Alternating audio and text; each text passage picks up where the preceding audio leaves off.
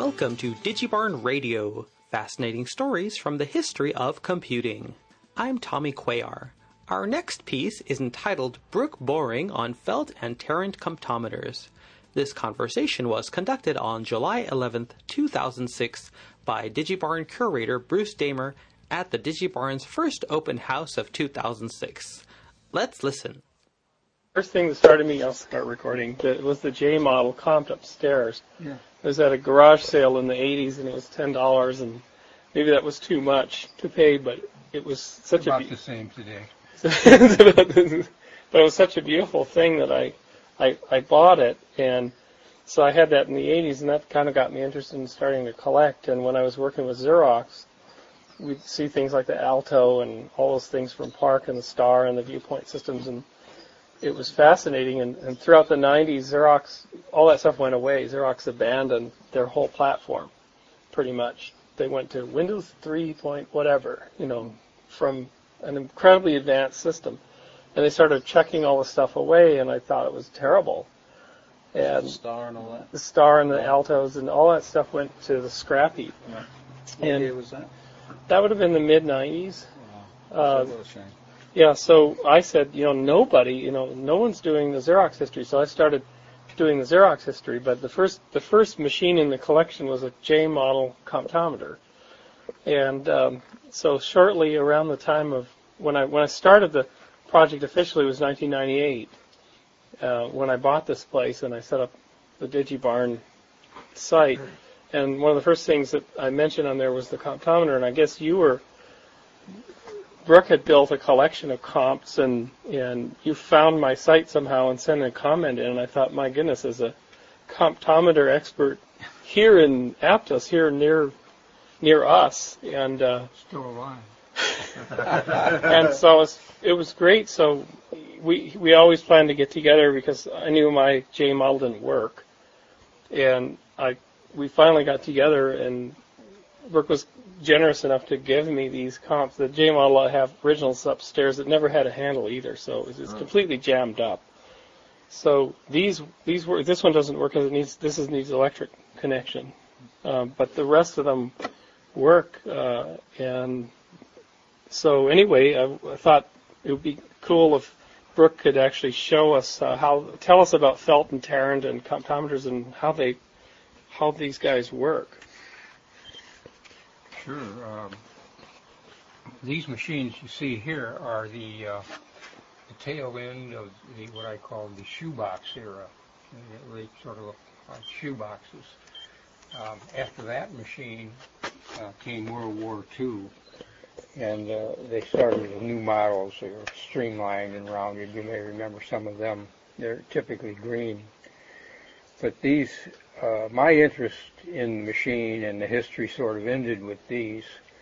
The founder is a fellow by the name of Dorr Felt, who at the age of 24 invented the first machine back in 1884 or patented in 1886. Started in production in 1887 by taking in a half partner, a fellow by the name of Tarrant, Felt and Tarrant. And Tarrant provided the money, and Felt provided everything else. And he continued essentially to own and operate the company as a private company until his death in 1930. There were 4 or 5 models that preceded these models that you see here. I believe one of these is an F model, the one with the this one. Yeah. The handle is at the rear, and it's a double throw. It's a double throw clearance mechanism. The handle is only for the clearing of the dials. It was all it was for. The numbers were all entered directly. When you press the key down, it turned the gears and entered the numbers, and so on and so forth. They added incrementally. In the very earliest models, the carry mechanism wouldn't allow you to do multiplications like, you could do this and then move over do one more and move over and do another one. That would be the way you would multiply. But the earliest models couldn't do that. It wasn't until 1904 that he introduced a model that would do that. Anyway, around 1914, this model came out, and it has this red button on it, and there's a rather exotic feature that allowed errors to be detected and corrected, which is very important. Let me put this in scope. This is obviously not a personal adding machine.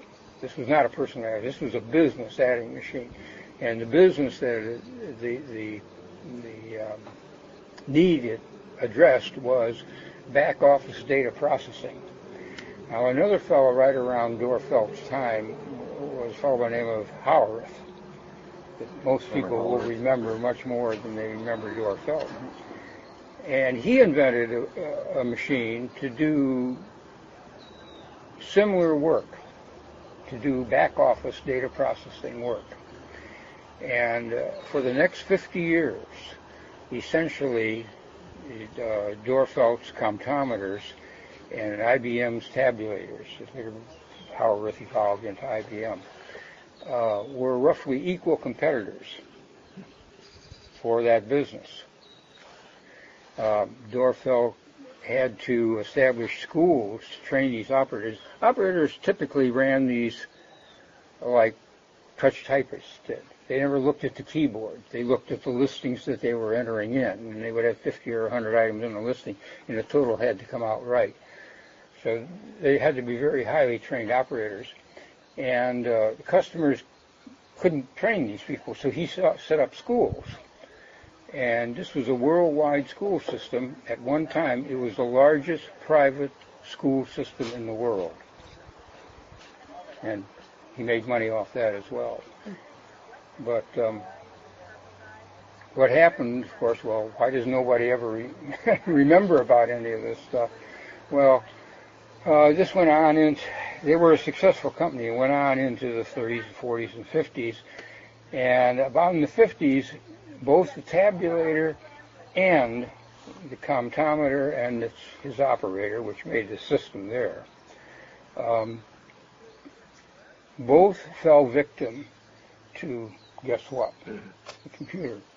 The mainframes came in and just wiped them all out. Within about 10 years, they lost 90% of the business, both of them, tabulators and comptometers. And Rick, you mentioned that because Felt and Tarrant paid dividends on their stock, they didn't have any money left for investment? Yeah, that was the other thing. It was a private company all along, and Tarrant owned 50% of the stock and did nothing for it.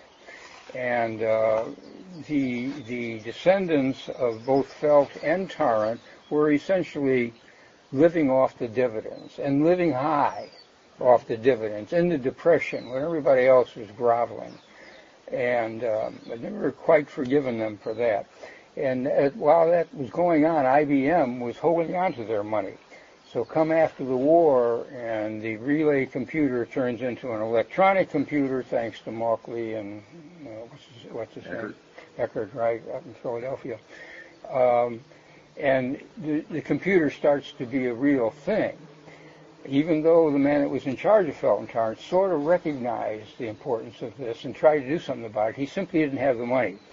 He gave $250,000 to Illinois Institute of Technology, which was his alma mater, to develop an electronic computer. And they worked on it, and they did well. The trouble was, it was with vacuum tubes. And about the time they finished it, it became clear that that wasn't the way it was going to go. They didn't have any money to redo the engineering and so forth. And all in all, they really fell out. They would have been a good competitor.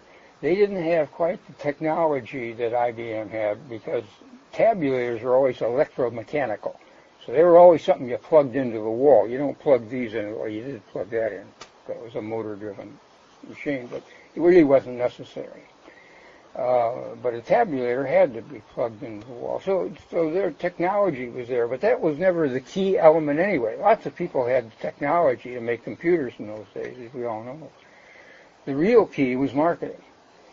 And Felt and Tarrant had entry to all these big companies, all but the very biggest companies, these computers were in.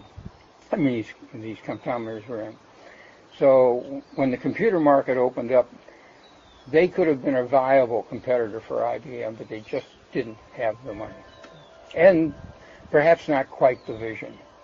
So, Brooke, maybe give us a quick demo of how these work. Oh, okay. That'll be good for the I guess you understand that they were all key-driven, and none of them had a listing device on them. The thing about it was, they worked the way I said that they would all win. All right, so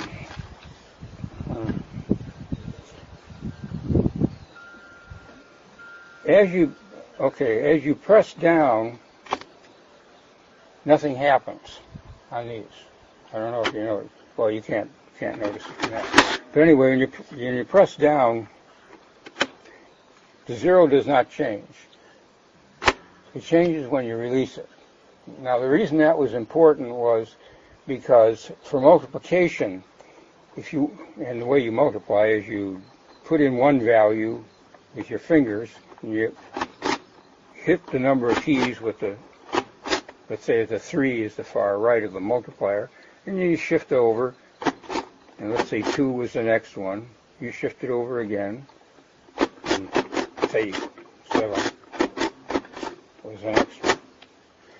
And then you would get the answer. Now, the reason that worked was because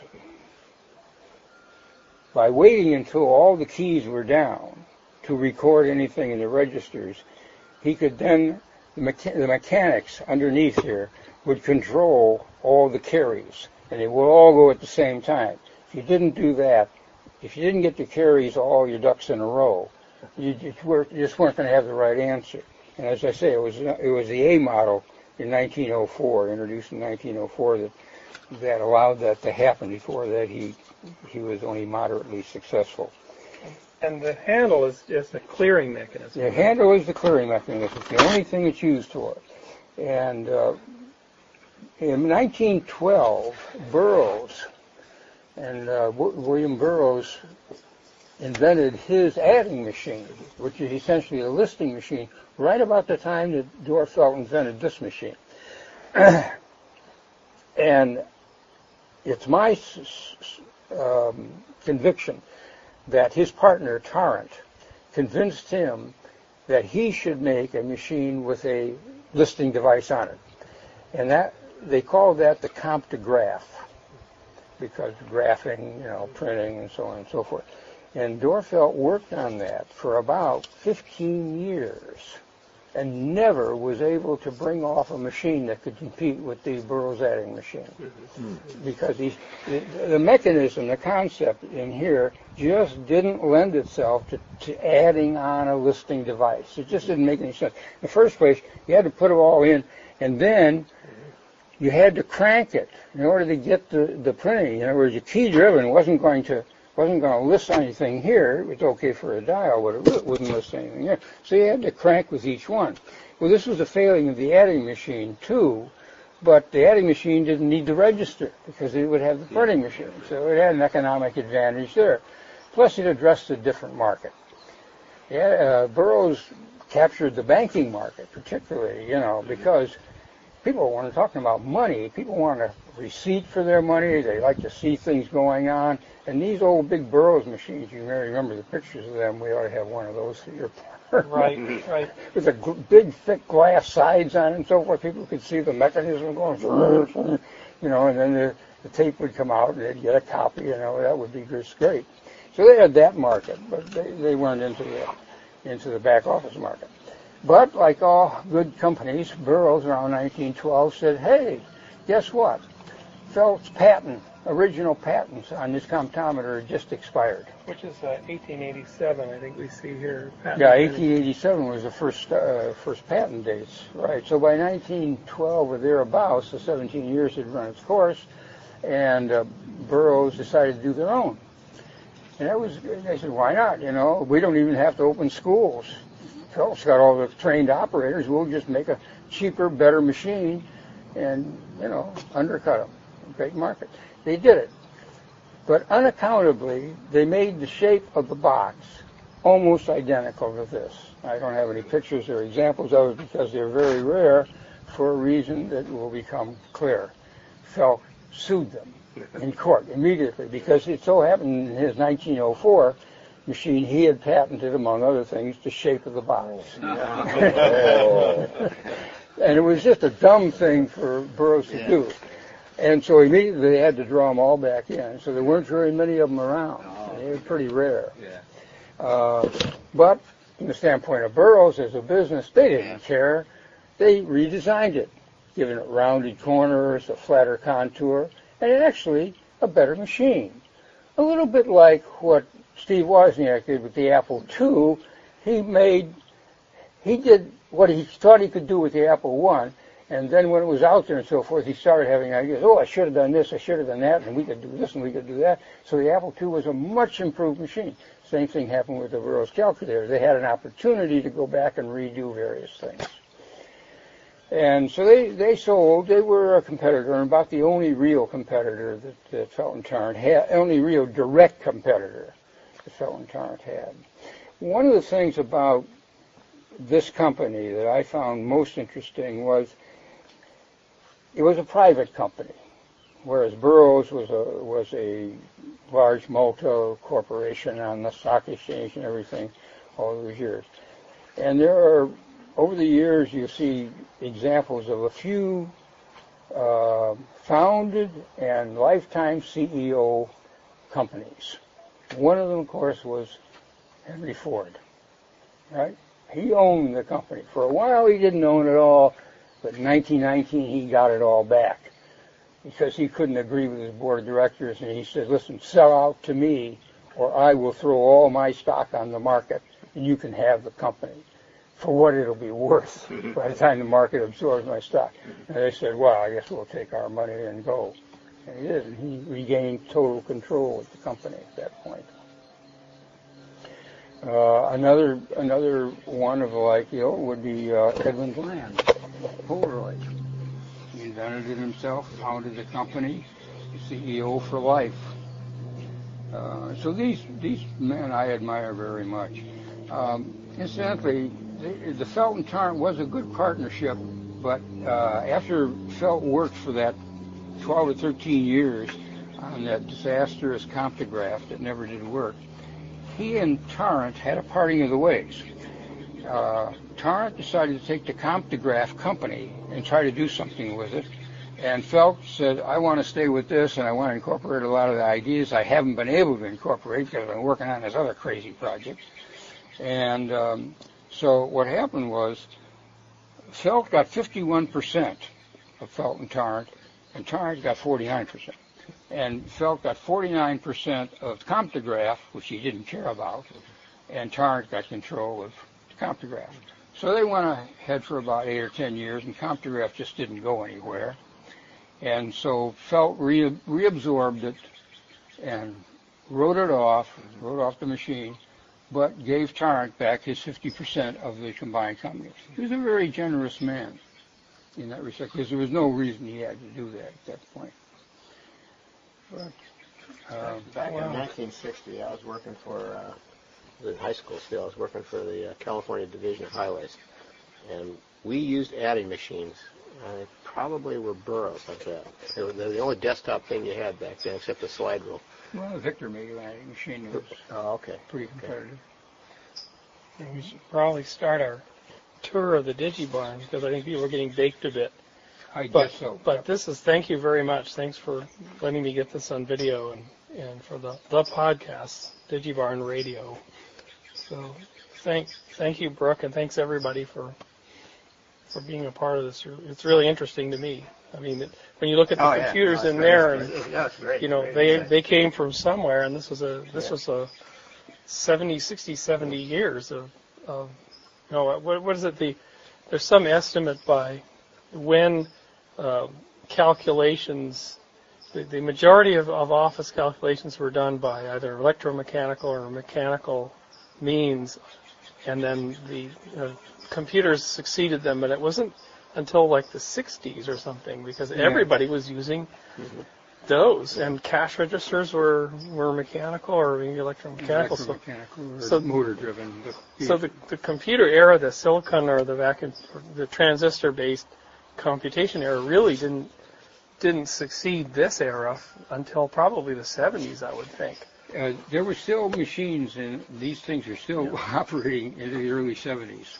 Yeah. I've heard from operators who When- said they were. When I went to Czechoslovakia in 1990 to set up software labs, which is another answer to my story, this is what people used. I mean, you go into the store in the Eastern Bloc, and it's, cash registers, if they had them, they were all like NCRs. Interestingly enough, that was true.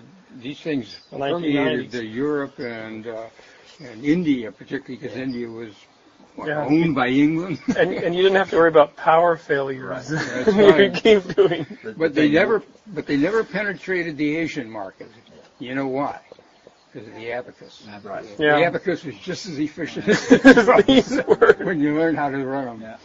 Did Felt and Tarrant, did they evolve into a cash register type of thing with this at all or Nope. anything? Okay. Never did the cash. Right. Nope, they never did. Victor, which was a very tough competitor for Burroughs after 1920, did have a connection with a cash register. I forget the name. I'm getting a block on the company. McCatchy, I think it was, cash register company, and Victor got together and they came up with a Right. combined A lot of unit, the same. and they went after the NCR market at that time. But What was the one that had the thing across the top with the numbers? That's a different animal. Yes. Those are electrical mechanical calculators, the Frieden and the Marchand. Okay. They were That's great the machines. one. Right. But they were individual machines. You didn't have to be trained Right. like you had to be trained on Right, these. no. I ran one I ran a billing department Yeah. and That's shipping the one we department. used. And you showed a little bit about how to use it. Well, they were great multipliers. Right, right. And you fixed these, right? You were Well, I was a service guy for about 3 months after the war. I had a job just to service what you called an oiler. We'd come into the shop and they'd have girls. Yeah, never knew how to repair them particularly. And the girls hated us when we came into the shop. The reason why, they would all be able to take their break together ordinarily. But when we came in to do an oiling job, I would go first to one girl and say, I want to take your machine, I want to clean her up. She would have to take her break then.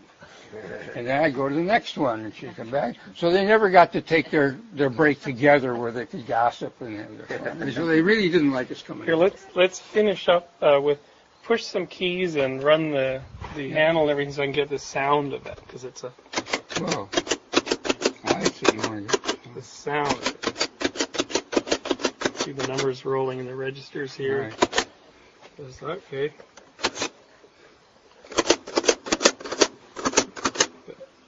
That's The interesting. adding's happening. You can roll off this. Overflow. Overflow. Right. Now you're overflowed on all And of to them. clear it, some of them have a ding cell. Yeah, well, this was a later model. This is a much easier clearing model. Yeah, a nice ding. So that's the sound of the comp, and with that we have to start our DigiBarn tour. Thank you, Brooke. Well, you're welcome. Yeah, thank you. You've been listening to DigiBarn Radio. This story is available for some uses under our Creative Commons license. Please check our website at www.digibarn.com. That's www.digibarn.com for this license and more great stuff from the DigiBarn collections. This is Tommy Cuellar signing off. Thanks for tuning in.